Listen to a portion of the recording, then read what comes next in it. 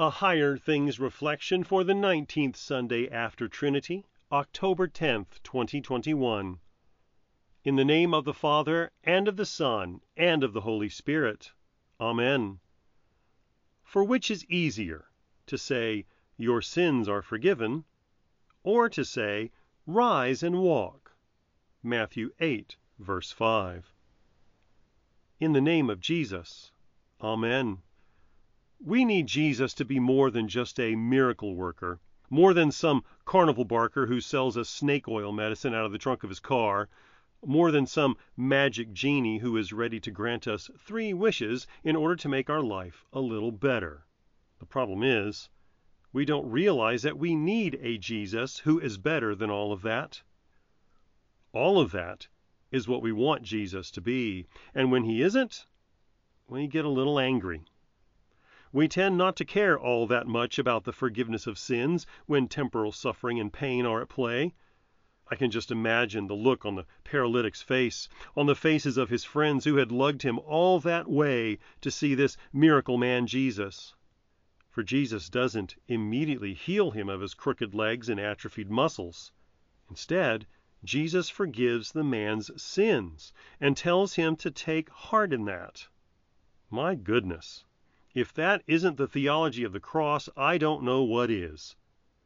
Jesus doesn't seem to be at all concerned about the temporal, at least not until the eternal is taken care of. We could have everything under the sun placed at our feet, health and wealth and popularity, a great future. But what is all of that when our sins are still upon us? Jesus doesn't promise us the things of temporal glory. We may very well receive those things from time to time. Then again, perhaps we won't. Maybe we won't be healed of that disease, or our parents will still go through with their divorce, or our boyfriend or girlfriend will still break up with us. We have no assurance of those things. The assurance that we do have is that we are forgiven. Our temporal life may be in complete disarray, but our eternal life is as sure and steadfast as crucified Jesus and an empty tomb. And even through all of the trials and the tribulations that we endure in this earthly life, the victory over them all is our victory in Jesus Christ and his cross. For it is there that we receive the forgiveness of sins, life, and salvation. In the name of Jesus. Amen.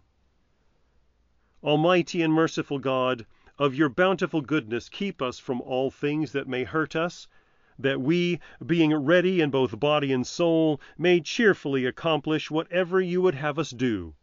Through Jesus Christ, your Son, our Lord, who lives and reigns with you and the Holy Spirit, one God, now and forever. Amen.